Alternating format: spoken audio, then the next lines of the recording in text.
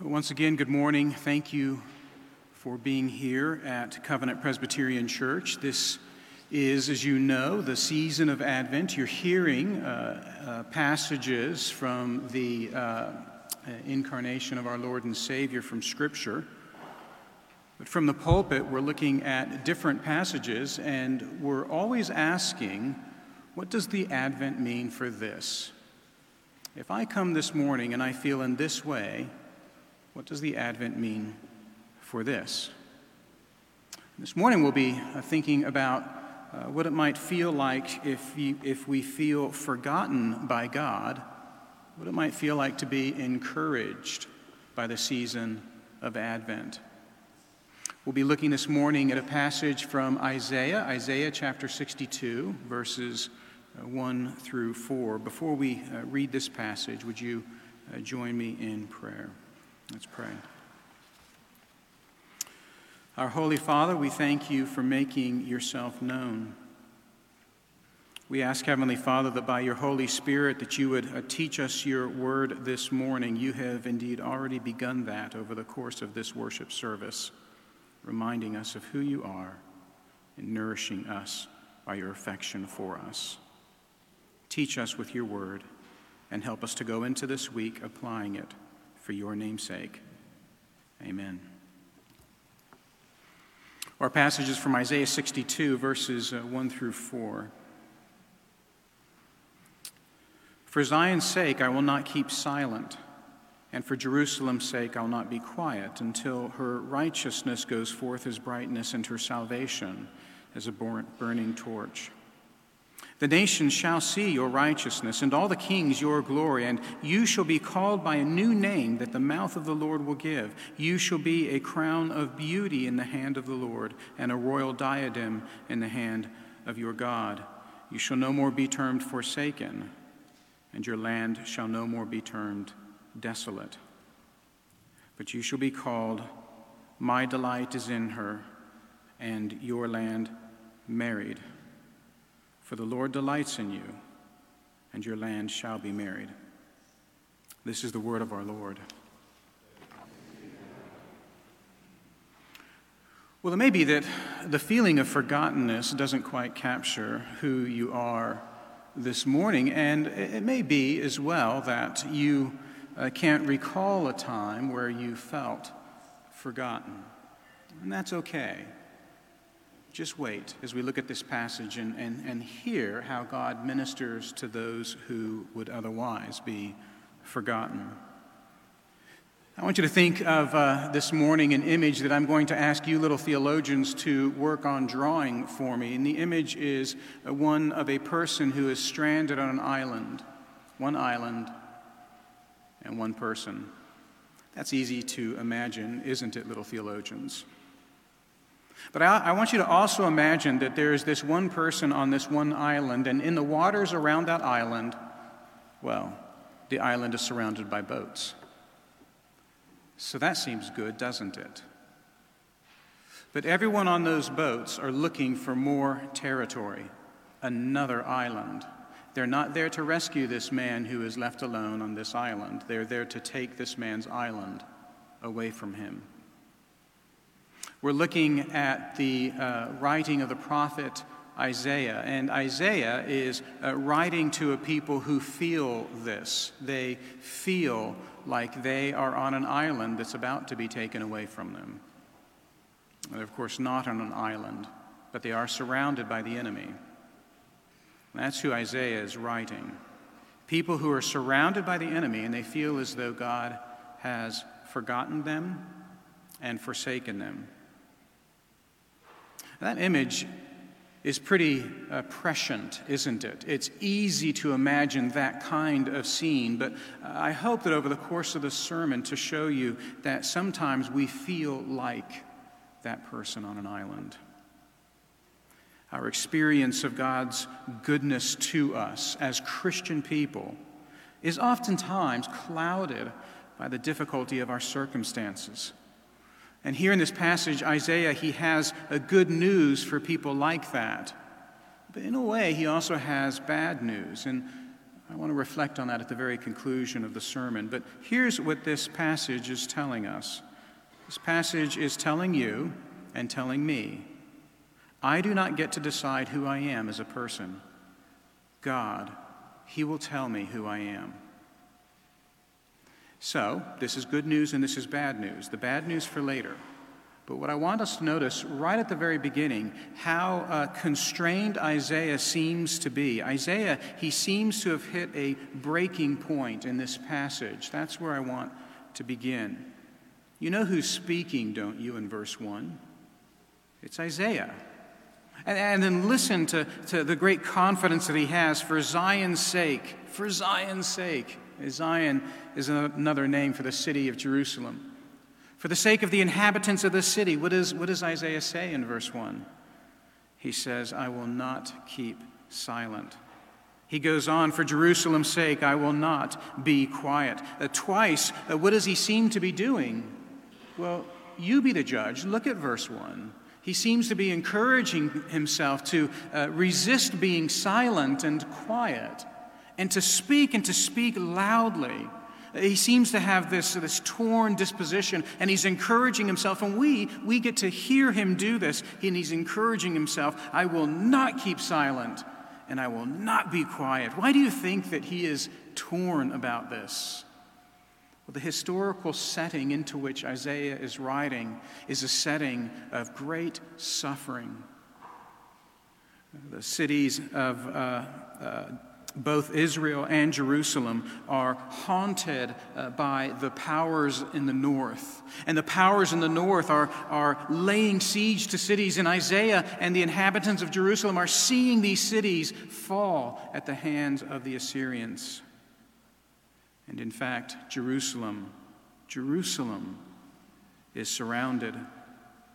And the historical setting is hard. The focus of the hearers of Isaiah is a focus on meeting immediate needs. They need food. They need water. They need some kind of relief. They're listening to the watchman on the wall. When will the day come when the wall is broken? The audience is struggling. And Isaiah, he doesn't want to keep quiet. He has to speak to them. But there's another good reason why he is feeling as though maybe he shouldn't speak. Because Isaiah seems to be the only one who is hoping on the things of God. He seems alone in his hope. He has been preaching repeatedly, and he's not being listened to. In fact, he's being persecuted by his hearers. They chide him. They turn him off. And Isaiah surely must be thinking, I have been preaching and preaching, but why bother when no one cares? They're overcome with their circumstances. They have no time to listen to the gospel of God. And even still, what does Isaiah say? I cannot be quiet. I have to preach. Now, there's something that's happening to the people of Jerusalem under the preaching ministry of Isaiah. The people have already defined themselves, and in defining themselves, they have defined God. Look with me at verse 4. He says to them, you shall no more be termed forsaken, and your land shall no more be termed desolate. What does that tell us? It tells us that the people have given up on God. They are forsaken by God. They are left desolate by God. They have turned that chapter and moved on. The needs are far too great to be thinking about the rescue of God. He had his chance, and he has forsaken me, and he has left me desolate. I'm on my own now. It's time to look for real solutions. Aren't these really tragic names for themselves? Forsaken and desolate. To be forsaken is to be utterly abandoned, completely left behind. And to be desolate is the result of having been abandoned, deserted, a wasteland, surrounded by ruins. Think again of that image of a person stranded on an island forsaken and desolate.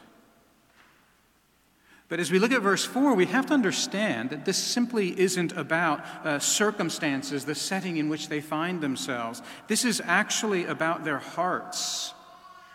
Their hearts are forsaken and desolate. Their hearts are that sandy island, that place of no rescue, and they feel this. This is the audience that Isaiah is preaching to. And this is the audience that has left Isaiah. They've moved on, and they have just admitted, look, there's no hope. I'm forsaken and I'm desolate.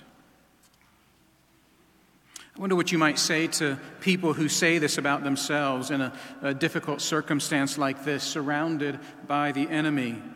I'm forsaken, I'm desolate. Would you be tempted to agree with them?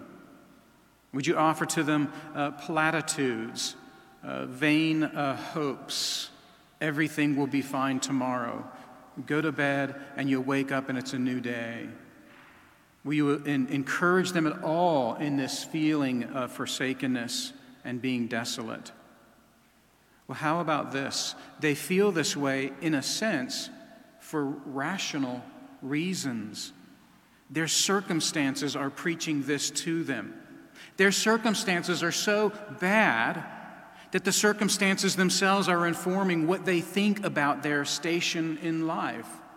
I know that I'm forsaken and I know that I'm desolate. That's the message that is being preached to me by the difficult circumstances in which I find myself. They're besieged by the enemy. Their food supply is cut. Neighbors are falling around them. And all of this informs them of the name that they give themselves: forsake, desolate. It's actually pretty rational. Their circumstances are teaching them what to say about themselves. We experience this, don't we? We actually know exactly what this feels like. Our circumstances hold enormous sway over how we think about ourselves. It's not like we need proof, but I'll offer some proof. The circumstances of our vocation, our occupation, that actually informs what we call ourselves, doesn't it? A third of our week is spent at work. Does your job speak more about you than the gospel of grace? The circumstances of your vocation, they preach to you. They tell you that you are a person who has a position of seniority. You are a person who is meeting your sales target. You are a person who is surely going to get the promotion. You are a person who has many people under you. You are a person who has a job that is satisfying. And we allow these circumstances, this circumstance of vocation, to tell us who we are. That's who I am. It's negative as well, doesn't it? It goes negatively, doesn't it? Sometimes my job will tell me how unsatisfying life is. Sometimes my job highlights my failures and my inabilities. And all the while, that job, rather positively or negatively, is preaching to you and preaching to me, telling us who we are. Our vocations can sometimes do that. But not only that, our prospects for the future can sometimes do that. All of us plan for the future. We have a vision for our future, a vision that tells us that things are going to be a bit better. We have this game plan. We go to a school that we think is going to generate this kind of future. We get married to the kind of person that we think is going to generate a certain kind of future. Our future prospects are bound up in our children, such that our hope for our children is that they would go to college and find a spouse and attend a great church and get a great job. We put all of our hope and our future prospects in our children doing that. Sometimes our future prospects are just about our long-term plan for a better job and annual vacation and retirement in Costa Rica. But that prospect that we have for the future, that too can preach to us and tell us who we are. I'm a good saver for retirement. I'm a good planner for uncertain things in the future. There's something else that can preach to us who we are. The people around us can do that. the relationships that we have, a person and what they think about me, how that person sees me, that actually can define who I think that I am. The things that people have done to me in the past, those things can inform who I think that I am. We all know this. Our vocations can tell us who we are. Our hopes for the future can tell us who we are. Other people and our relationships can tell us who we are. These things are circumstances, and they preach to us. What is your job preaching to you, telling you about yourself? And your prospects for the future, your great hopes, what do those prospects tell you about yourself? And we're living in an era in which other people oftentimes determine who we are. What they say about us makes me who I am, or the goodness or the badness of my relationships tell me what I am. This is really worth thinking about because we currently find ourselves in a time in cultural history in which there is something else that is competing, telling me, preaching to me who I am. And it's not just my vocation and my prospect for the future, and it's not just other people. We live in an age in which the sense of identity, our own sense of identity, that too preaches to us to tell me who I am. All of us have noticed how in recent history the naming of our identity has become so thoroughly central. We live in a world in which skin color and ethnicity and sexual tastes and preferences, or our gender or non-gender that we feel, these things, they preach to us. They're circumstantial, and they tell us who we are. The circumstance of my skin color or how I feel about myself sexually preaches to me to give me a name? Yes. Yes. The name that you call yourself, homosexual, bisexual, trans man, trans woman, non-binary, aren't these circumstances that are preaching to us to tell me who I am? Would someone please give me a name? And the people of Jerusalem are informed by their circumstances, and they give themselves a name: forsaken and desolate. And in that naming, they have defined God, cast him far away, and they've filled in the gaps with their own sense of who they are. Now, if you'll entertain with me that may be the case, that may be your experience, are you interested in the answer to this question? What does God call you? Is that interesting at all? What does God call you?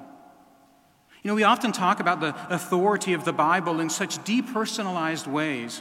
We believe in the authority of the Bible here at Covenant Presbyterian Church. It is the holy, inerrant, infallible, sufficient Word of God.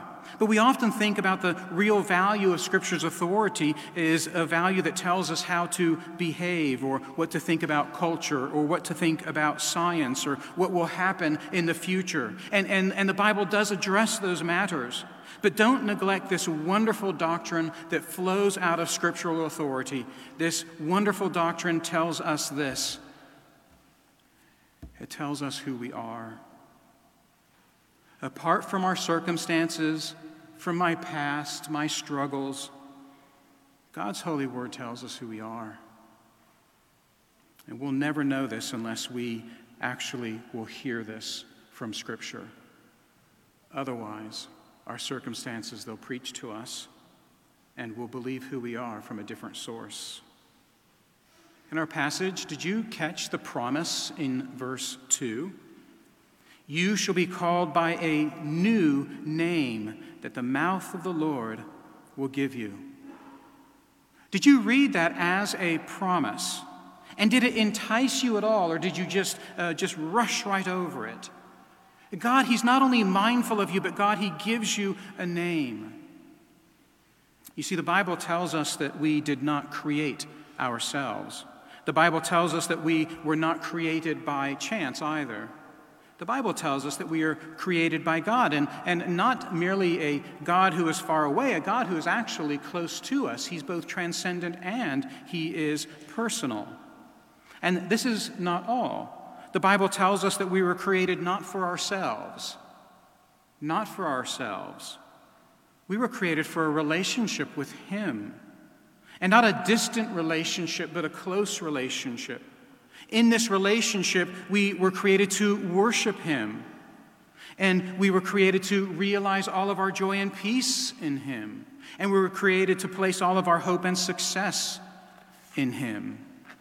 The Bible says that no man or woman truly understand who they are apart from this very relationship. This is who we are, created by God to have a relationship with him. And when we live our lives apart from him, when we turn that page, when we decide that our circumstances speak more accurately than God's holy word, what we do is we fill in the gaps. We answer all of the big questions in our life about God. We don't just wait and ponder, who am I? We actually answer that question. We don't stop asking what happens after death, or how can I be happy, or how can I have peace.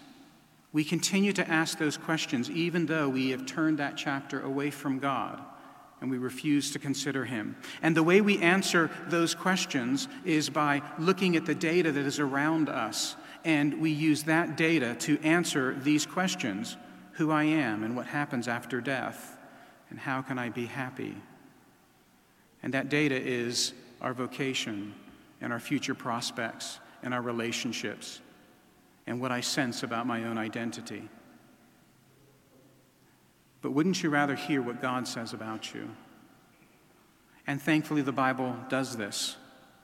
The Bible tells us that what we call ourselves is actually less powerful than what God calls us. The proof for that is in our passage, if you would look at verse 4. Do you see that word, term? You term yourself one thing, but I call you something else. Do you see that in verse 4?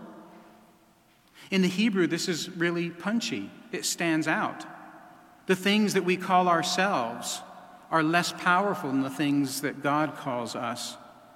These two verbs, term and call, they're two Hebrew verbs for naming. And the one that's more powerful is the one that God does. God's naming is far more powerful. Whatever you call yourself, you actually have less authority to do so than what God calls you. You term yourself, but God, He calls you something. And He calls you something with a higher volume and with a surer guarantee. Do you think that matters? The one who has created us for a relationship with Him, He will tell us what is an appropriate way to name ourselves.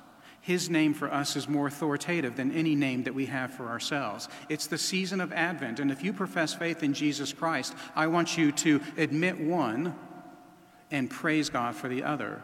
Admit that you are trying to name yourself. By your circumstances, you're trying to define yourself. But we praise God during the season of Advent because He doesn't allow us to do that. He comes to us. He meets us. He makes Himself known, that the preaching of His gospel would be louder than the preaching of the world around you. And if you're here this morning as a Christian, you need both of these things. You need to know that you're always trying to name yourself, and you need to know that God won't stand for it, and He comes close to you to give you a new name, a better name. I don't get to decide who I am as a person. God, He tells me. Well, what does He tell me? In Christ Jesus, He tells me what I find in verse 4. He gives me such a strange name. My delight is in her. That's my name. And apparently my middle name is married. You see that in verse 4. My delight is in her and married. These are the names that belong to someone who is married and loved by a perfect spouse. It's almost beyond imagination to imagine God taking delight in me. You don't know my sins. I hardly know my own sins. But it's nearly beyond my imagination that God would take delight in me. My delight is in her, and married. Almost beyond imagination. And notice that God's name for them is so different from their name for themselves. Actually, polar opposites. What they're calling themselves is the exact opposite of what God calls them. We should know that by experience. And notice also that the circumstances, they don't change in order for God's naming of them to be true. The scholar E.J. Young says that the change in the names is not due to any human improvement in their situation. Their situation doesn't change. It's the same. It's hard. But God, He has shown favor of His own initiative. He's done this. The life, the situations, they're the same. But God, in His grace and in His mercy and by His energy, He comes to them. He delights in them, and He marries Himself to them.